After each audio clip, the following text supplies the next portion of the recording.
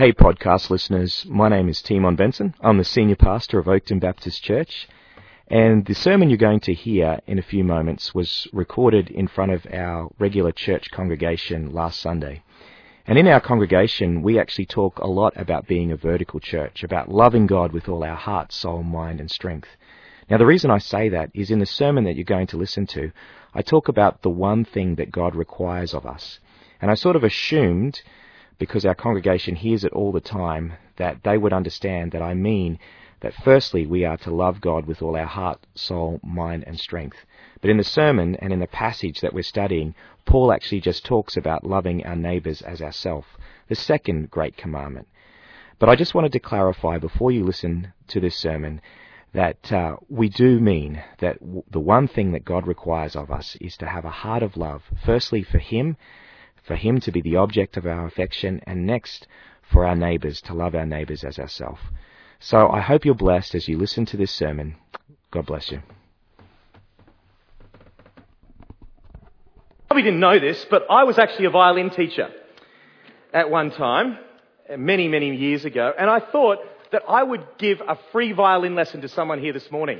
All right? So I thought I'd give Andrew a free violin lesson. So just welcome him up this morning. You see, I've been trying to teach Andrew many things, like preaching and other sort of things, so I thought I'd teach him how to play the violin. You know, the violin is very easy. You may not have realised that. So easy. I mean, I can play it really easy. Anyone should be able to play the violin. So let me teach you, Andrew, how to play the violin. Sure. All you need to do is you just need to hold it under your arm like this, all right? Keep that arm straight. Keep your finger there. Keep your wrist back. First front four lines up with the scroll. This foot is at a 45-degree angle. Pretty simple. Isn't it simple? Yep. All right. The strings are just G, D, A, and E. How simple is that? All right. On the G string, we have G, A, B, C. On the D string, D, E, F sharp, G, A, B, C sharp, D, and E, F sharp, G sharp, A. Simple. Simple. All right. Now, well, what I also want to show you, mate, is like you hold the bow, and that's really simple too. All you do to hold the bow is you just put your finger in here like this, all right? You put that finger over the top, that finger meets that finger goes on the little dot there, and that finger goes on top. Simple. How easy could that be? All right, now what you do is to play, you just actually bring your arm up like this, okay? You pull it down to the square of stops, and then you let your wrist go sort of like that at the end. So it's simple. Easy. That's how you play that. See, isn't it so simple to play the violin? Now, what I want you to play today for us is Vivaldi's Concerto in A minor. Now, that is quite a simple piece. Let me just play it for you. It's really simple. I mean, I can play it simply.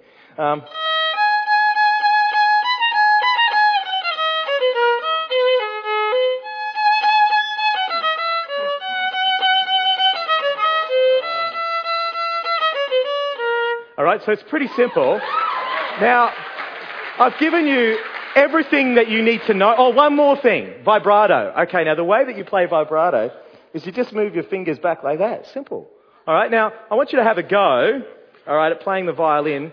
I've given you everything that you need so that you can play it. It's really simple. And, all right, so you just, everything you need I've now told you, it's simple, all right? So let's give it a go. All right, yeah. How you going? Yeah, well, let's hear it. That was nearly exactly right, wasn't it? Oh, yeah, not so much, but very close. All right, let's thank Andrew, hey?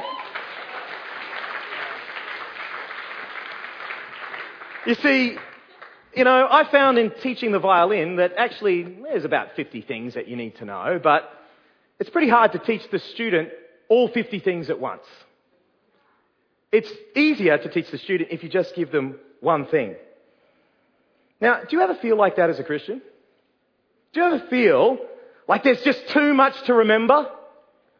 Like there's so much stuff that you have to do, so much stuff to remember? A bunch of you ladies this week actually finished the You Can Change course, and probably at the end you were feeling like, oh man, there is like 50 things I need to change in my life.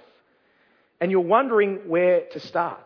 Do you ever feel overwhelmed in your Christian life? Like there's just so many things That it just comes out like Andrew's violin playing? Well, what we're going to learn today is that there's only one thing. Do you realize that? There is only one thing that God requires of us. I want you to open your Bibles. We're studying at the moment Romans 13, and we've come to Romans 13 verses 8 to 14. So if you have your Bible, open it up to Romans chapter 13. We're going to be beginning in verse 8. And last week, if you weren't here, we began a new series in our study of Romans, which I've entitled The Christian Conscience. Last week we saw that Paul exhorted us to submit to governing authorities in our lives. And what was the reason that he gave? He said we should submit so that we can maintain a good conscience. And last week I gave you a little bit of an introduction to the conscience. We saw that the conscience is that inner part of our person, which senses the difference between right and wrong. We saw that our consciences are the courtrooms in our hearts that evaluate all of our actions by the highest standards of right and wrong that we know. We saw that it's important to learn about the conscience because every person has a conscience, and it's so easy to suppress and silence our conscience through sin. And we saw as Christians we have a regenerated conscience, and in fact it is through our conscience that God changes us. We saw last week that what God will do by the Holy Spirit is He will take the Word of God, He will illuminate it to our hearts and minds so we understand the full implications right here and right now of what the Word of God means.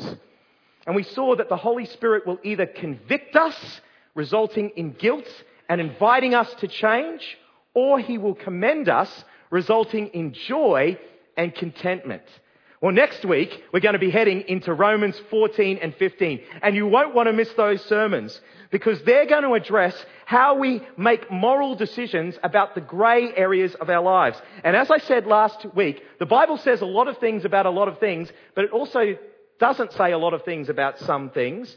And we have to make moral decisions based upon our conscience. But for today, we're studying Romans 13 verses 8 to 14. And the question that I think this passage addresses is this: how do we maintain a clear conscience before God? And what Paul is going to say is that it comes down to one thing. That there is only one thing that God requires from human beings. You know, in most evangelical churches, as I've talked to Christians, you know what they think? They think that God only requires from us two things. If you have your quiet time every day, and you share your faith, then you're all good. But that's not what Paul says. Paul says that there is one thing that God requires from us. Now, in the previous passage, as we said, Paul exhorted us to submit to governing authorities, and he finished that section by saying quite practically in verse 7 this. Look in your Bibles, verse 7. Pay to all what is owed to them, taxes to whom taxes is owed, revenue to whom revenue is owed, respect to whom respect is owed, and honour to whom honour is owed. So Paul is saying we should keep our commitments and live responsible lives, honouring our commitments, paying our taxes, and meeting our obligations. But he says in verse 8 that there is another commitment or obligation that we must meet. Look down in verse 8. He says, owe no one anything except to love each other. I, like many of you, have a mortgage on my house. Every fortnight, I'm obligated to pay the ANZ Bank a certain amount of money. Now, I won't tell you how much it is, but I'm under contract with the bank and I'm under obligation. I have to pay each fortnight or the bank will foreclose on our house and Tegan and I and the girls will have to be living under the trees outside of Lakeside Cafe. Now, Paul says, in the same way, we have an ongoing obligation. We have a debt that needs to be paid, and it is to love others. Now, Paul goes on to say why we are obligated to love others. He says in verse 8, look down in verse 8, owe no one anything except to love each other, for the one who loves has fulfilled the law. Paul actually says that love is the fulfillment of God's law. Love is the essence of God's moral law. Love is in fact the one thing that God requires of human beings. Now, how can it be? How can this be? I mean, how can it be that simple? I mean, in the Old Testament, there was, of course, how many commandments given on Sinai? 10 commandments.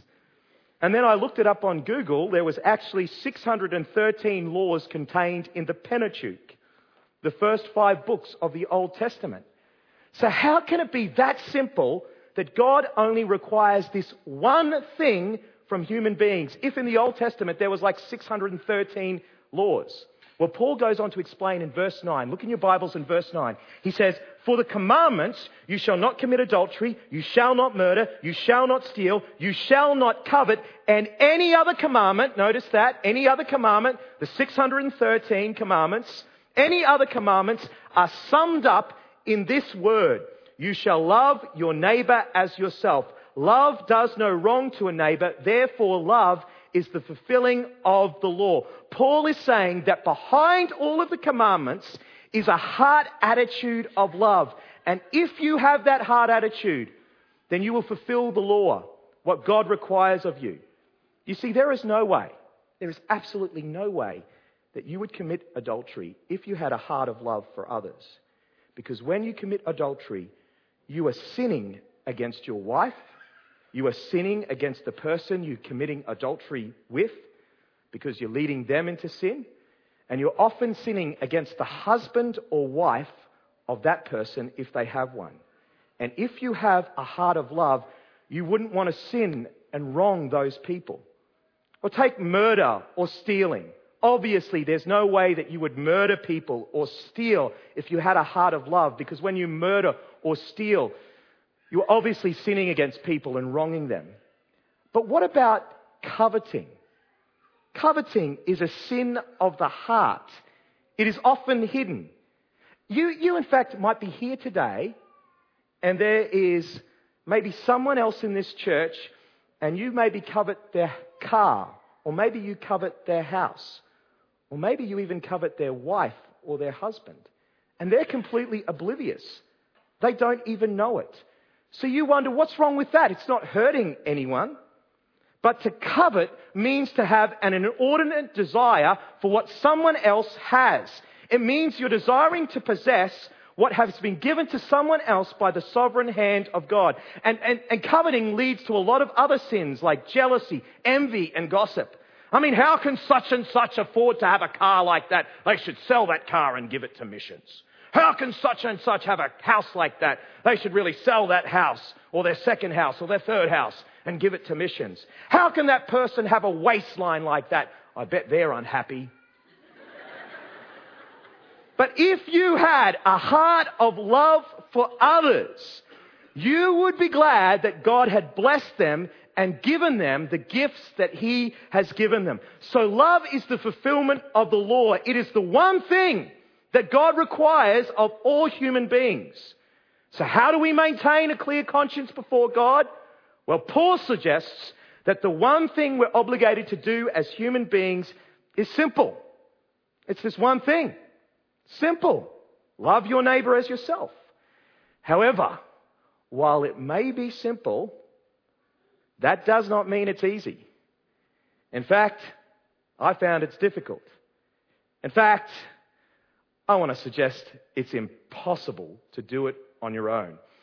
And I want to give you 3 reasons why it is so difficult, in fact impossible in ourselves, to do that one thing that God requires of us.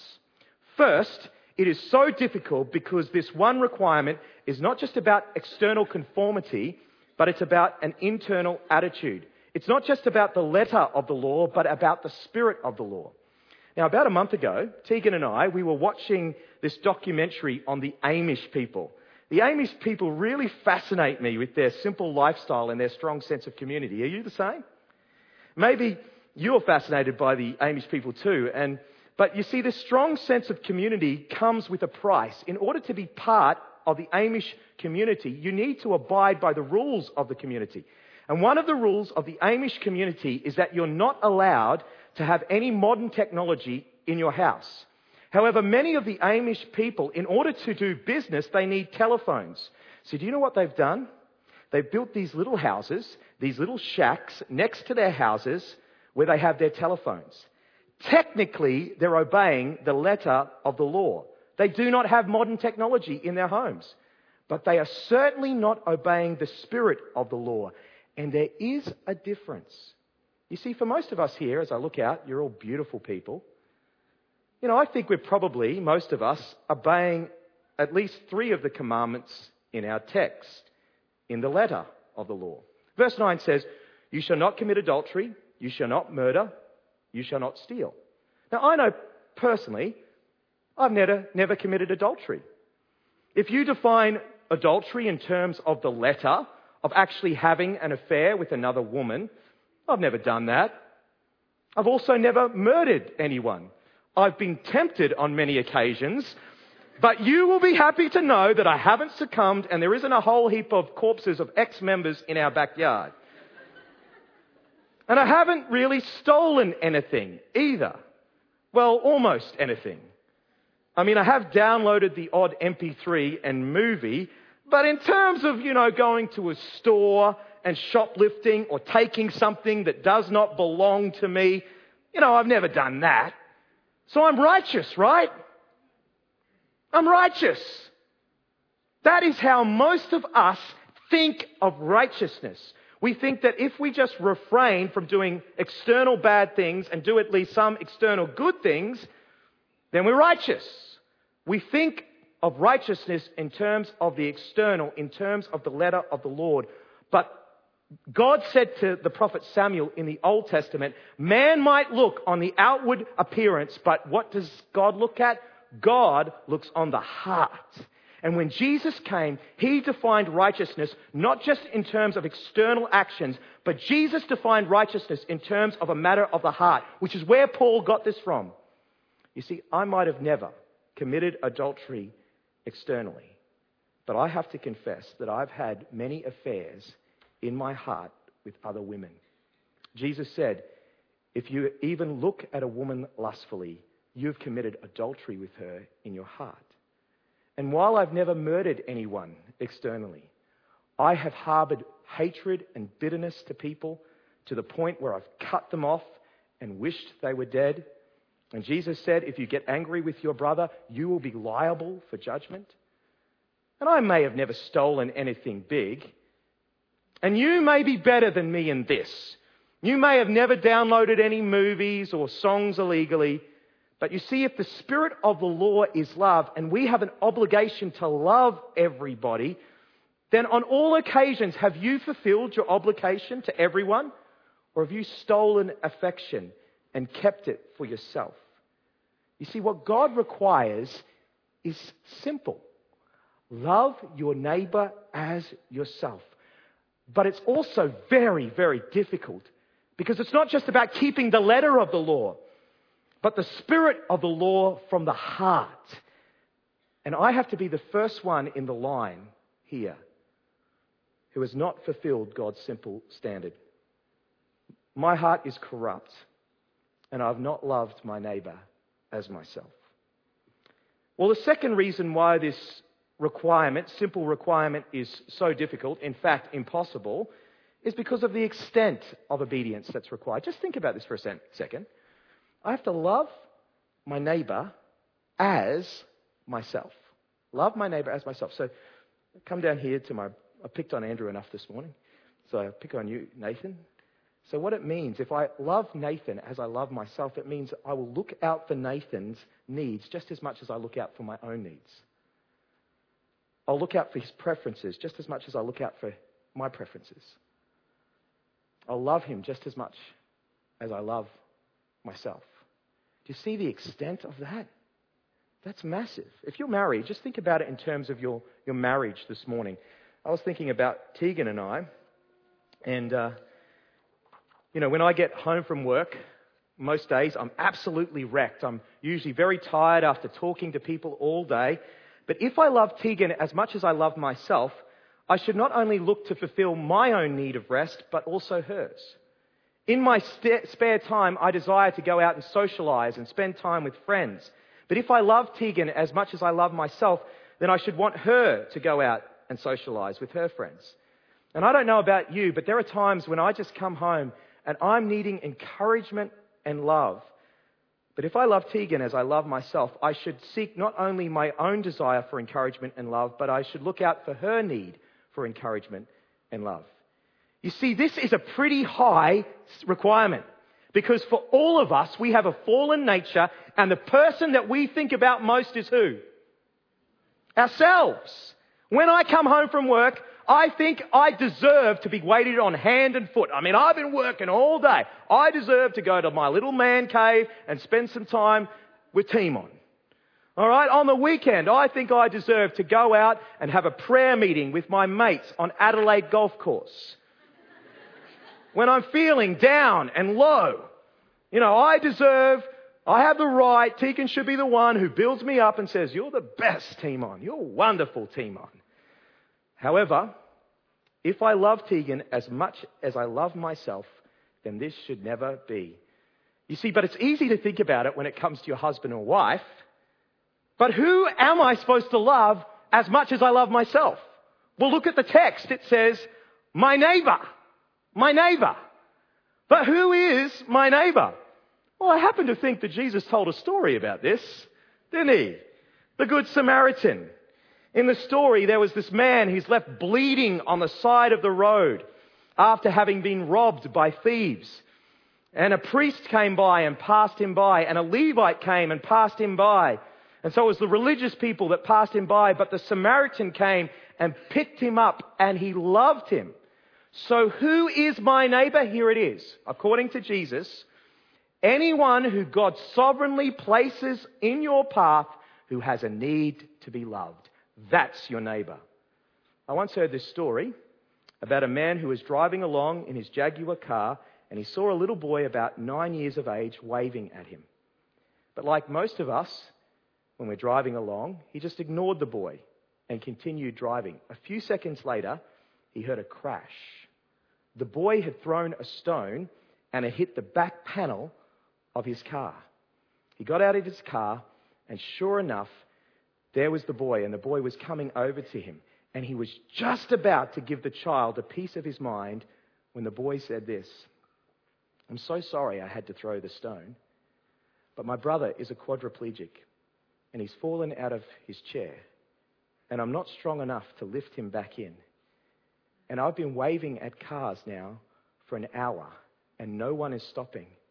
And so I thought the only way I could get anyone's attention was to throw a stone. I'm so sorry." Well, the man was a Christian. And do you know what he did? He never repaired that back panel, because he said if God had to send a boy to throw a stone at his car to get his attention, then he must be too consumed with his own life. And every time he looked at his car, he wanted to remember to be on the lookout for all the neighbors around him. Now, I don't know about for you, but that's me.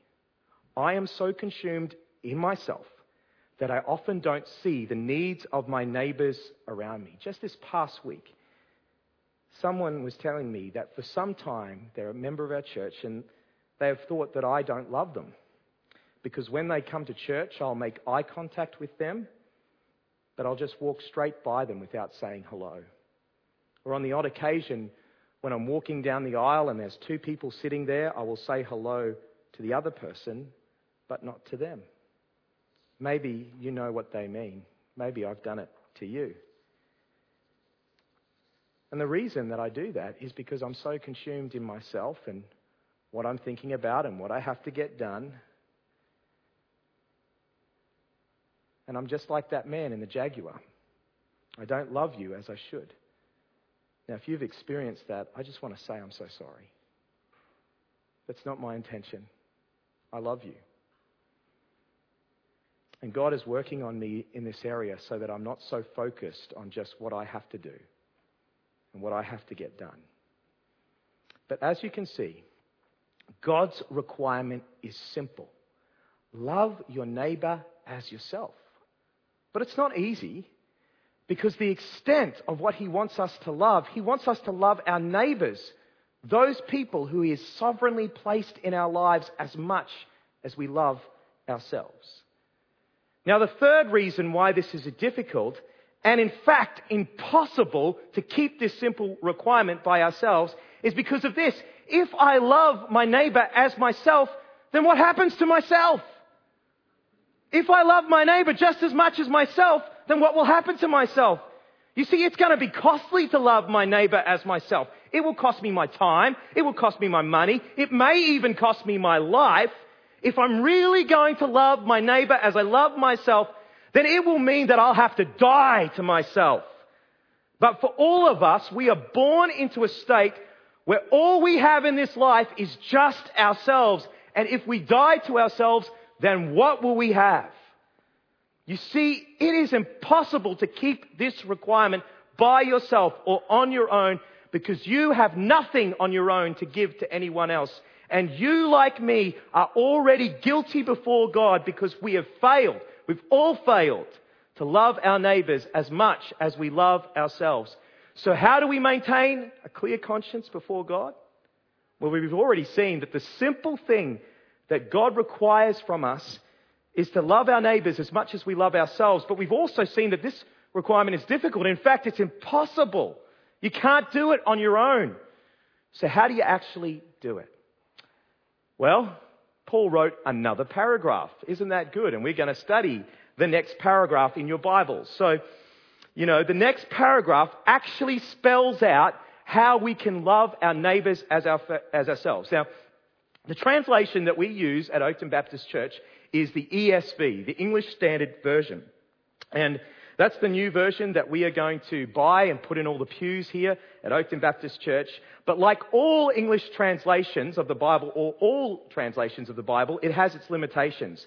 And verse 11 is one such place where I disagree with the rendering of the ESV translators. They put the beginning of verse 11 like this: "Besides this, you know the time." But that Greek phrase is the phrase kai tuto eidontes. And when I was at Dallas Seminary, I actually did advanced Greek grammar, and I actually wrote a paper on this exact phrase. And I studied all the various papyri that was out around the first century to actually get an understanding of how Paul was using this particular two words, kai tuto. And I think here, in the Greek, is better translated by the NIV translators, who render the verse like this: "And do this, understanding the present time." They are actually showing that the way that you do what God requires from you in verses 8 to 10 is actually done by doing verses 11 to 14. The way you do the one thing that God requires of you, loving your neighbor as yourself, is you have to do what Paul says in verses 11 to 14. So what does he say that we need to do? Well, he says 3 simple things. Are you ready for 3 simple things? You need to wake up, put off, and get dressed. All right? Now, I was promised this morning when I was over at Charles' house some participation from our African visitors. All right? And here is the participation. I want you to say after me. Ready? We need to wake up. We need to put off. We need to get dressed. What do we need to do? We need to wake up. We need to put off. We need to get dressed. All right, let's have a look at our text. First, we need to wake up. Paul says in verse 11, "And do this knowing the time, that the hour has come for you to wake up from your sleep." He is saying that most of us are asleep in sin and selfishness. Most of us are consumed with ourselves. We're asleep. Is that you? Are you asleep, consumed with your own sin and selfishness? Now, I get up at 5 a.m. every morning, and my iPhone has an alarm on it, and it goes off, and I get up, and I become conscious, aware of the time and my need to wake up. Now, what is the alarm that will wake us up from our sin and self-consumed lives? Well, look in verse 11. Paul continues. He says, "For our salvation is nearer to us than when we first believed. The night is gone. The day is at hand." Paul is saying that the alarm clock that wakes us up, that makes us spiritually alert, is the fact that our salvation is nearer now than ever. Do you realize that? The last words that Jesus said in the book of Revelation, in Revelation 22:20, he said, "Surely I am coming soon." Jesus could come back at any moment. He could come back this afternoon. He could come back before I finish this sermon. The day is almost over. The glorious light of His kingdom is appearing. The thing that wakes us up is knowing the time, is having our eyes fixed on eternal realities.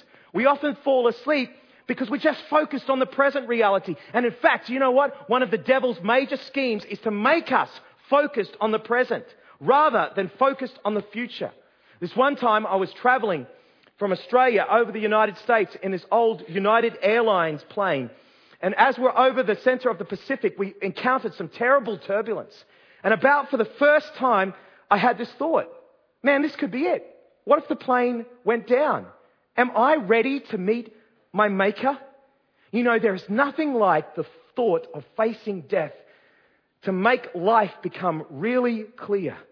And in that moment, I realized I was asleep.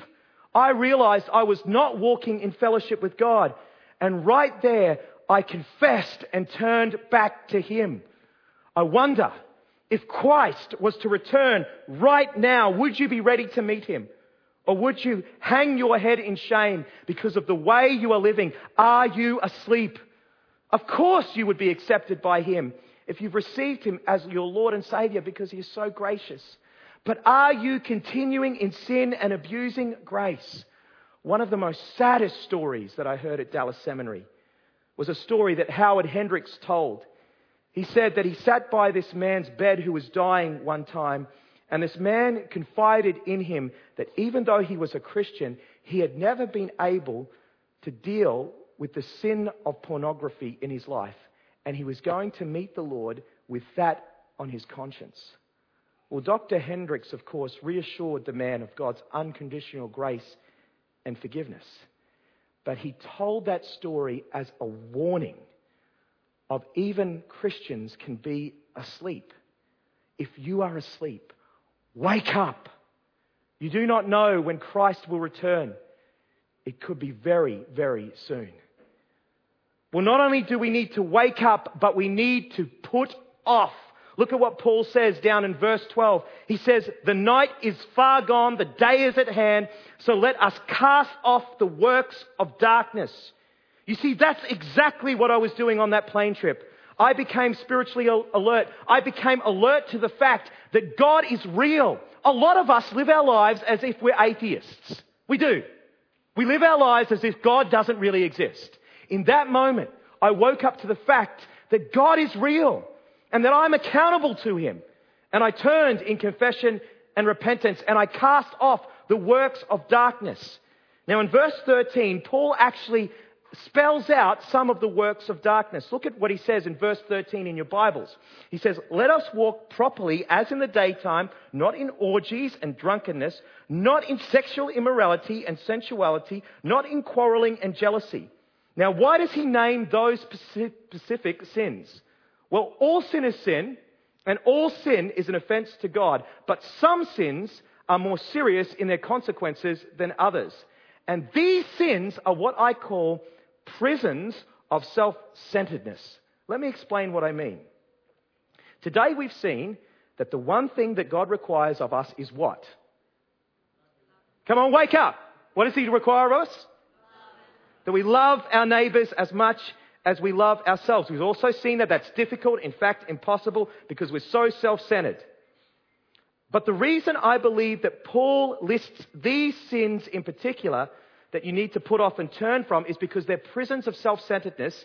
And by that I mean that when you're engaging in these sins, you become locked in a prison of self-centeredness and you can't even think about other people. Let me illustrate what I mean. Let me talk about drunkenness. The Bible clearly says that drunkenness is a sin. It says, do not get drunk with wine, which leads to debauchery. But have you ever asked the question, why is drunkenness a sin? Well, have you ever thought about how selfish it is to get drunk? When you get drunk, you lose all sense of self-control and you no longer have the ability to manage your behavior and manage how you affect other people. And make no mistake, drunkenness is leading to a lot of damage in people's lives. Many young women lose their virginity and get sexually abused because of drunkenness. They are drunk, and the ones that abuse them are drunk. The increase of violence. Have you been watching a current affair and the news? The increase of violence that we see in Hindley Street with people hitting one another is because of drunkenness, this lack of control. Because a person who is drunk does not have the capacity to think about how their behavior affects other people. Well, what about sexual immorality? It's also a prison of self-centeredness. People who are stuck in sexual immorality, all they think about their whole time is how to satisfy and fulfill their lusts. All of their prayer life is consumed with confession and repentance. They're not praying for other people because of the shame that they feel. Well, what about quarreling and jealousy? These are more church sins, aren't they? These are also prisons of self-centeredness. People who quarrel and are jealous are filled with pride and they cannot think about other people. I'll never forget at seminary seeing two people engage in theological debate. And the debate became so intense that they almost had a fight with one another. And I was one of those people.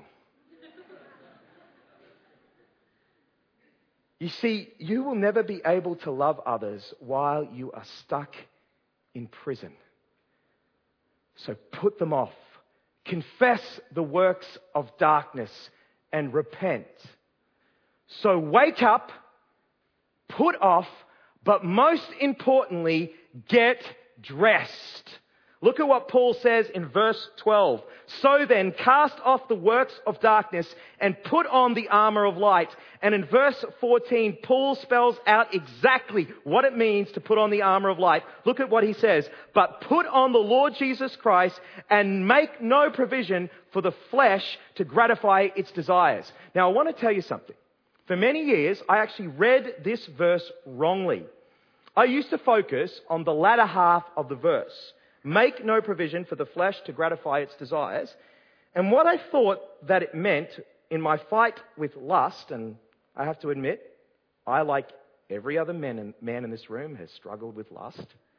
In my fight with lust, I thought that what this verse was teaching me was that I should go to bed before 9 a.m., otherwise I might be tempted to go on the internet. Or I thought that this verse meant that I should place my computer in a common area in our house so that the fear of being caught by my children or my wife would prevent me from looking at something that I shouldn't. I thought that this verse was telling me to do these external things so that my flesh would be prevented from being gratified. However, I've got to tell you something. It never worked. It never worked. My flesh was so crafty. It found ways of getting around these external structures. In fact, it enjoyed doing so, and that was part of the excitement. What I've come to realize, and this is really significant, if you listen to one thing, this whole message, listen to this, is the latter half of that verse is fulfilled by the first half of the verse. If we put on the Lord Jesus Christ, we will make no provision for the flesh in regard to its lust. Paul put it like this in Galatians 5:16. He said, if you walk by the Spirit, you will not fulfill the lusts of the flesh. So the important question that you would have and that I had as I've been studying this text all week is, what does it actually mean to put on the Lord Jesus Christ? Isn't that an important question that you should all be thinking? Are you with me? All right, you with me? All right. Well, of course, it is a metaphor. In fact, other translations like the NIV say, clothe yourself with Christ.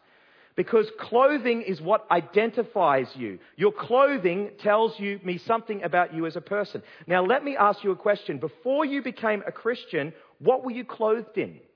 You were clothed in selfishness. You worshipped yourself and you lived for yourself. You did everything in your own strength. All you had was yourself. That is why we said it was impossible for you to fulfill God's law to love your neighbor as yourself. But if you are clothed in Christ, then now He defines you. Meaning that He is the source of your identity. Meaning that you have embraced His grace and forgiveness for all your sin and guilt. Meaning that He is now your source of righteousness. No longer are you trying to earn righteousness, but you look to Christ and His perfect record for your right standing with God. Meaning that now He is your source of strength. You can live dying to self, because you have His strength in you. Meaning that, get this, your heart is now so filled with love for Him because of who He is and what He has done, that you just don't gratify the flesh and its desires. So I have this question for you this morning. Is Christ and your relationship to Him what defines you? Are you looking to Him to be the one who defines you? Or are you asleep in the darkness, serving and worshipping yourself?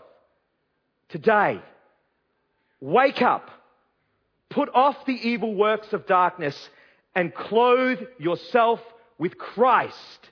Look to Him for forgiveness and grace.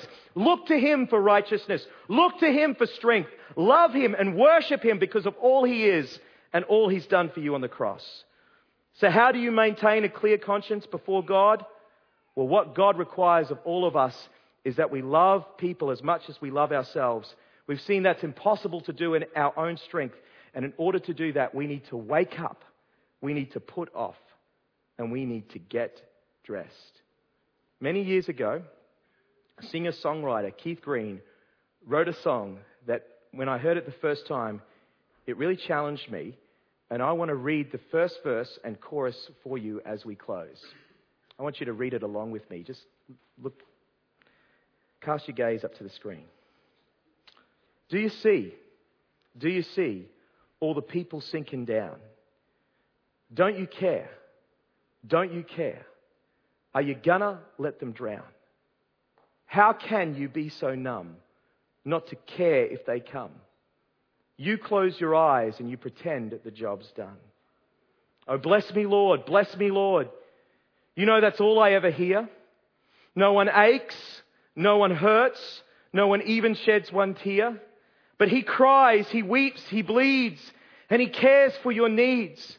And you just lay back and keep soaking it in. Oh, can't you see it's such a sin? Because He brings people to our door. And we turn them away as we smile and say, God bless you, be at peace. But all heaven just weeps. Jesus came to our doors and we left Him out in the street. Open up. Open up. Give yourself away. You've seen the need. You've heard the cry. So how can you delay? God's calling, church. You're the one. But like Jonah, you run. He's told you to speak, but you keep soaking it in. Oh, can't you see it's such a sin? The world is sleeping in the dark, and the church just can't fight because we're asleep in the light. How can we be so dead when we've been so well fed? Jesus rose from the grave, and you can't even get out of bed. Jesus rose from the grave. Let's get out of bed. Let's wake up. Let's put off. Let's get dressed.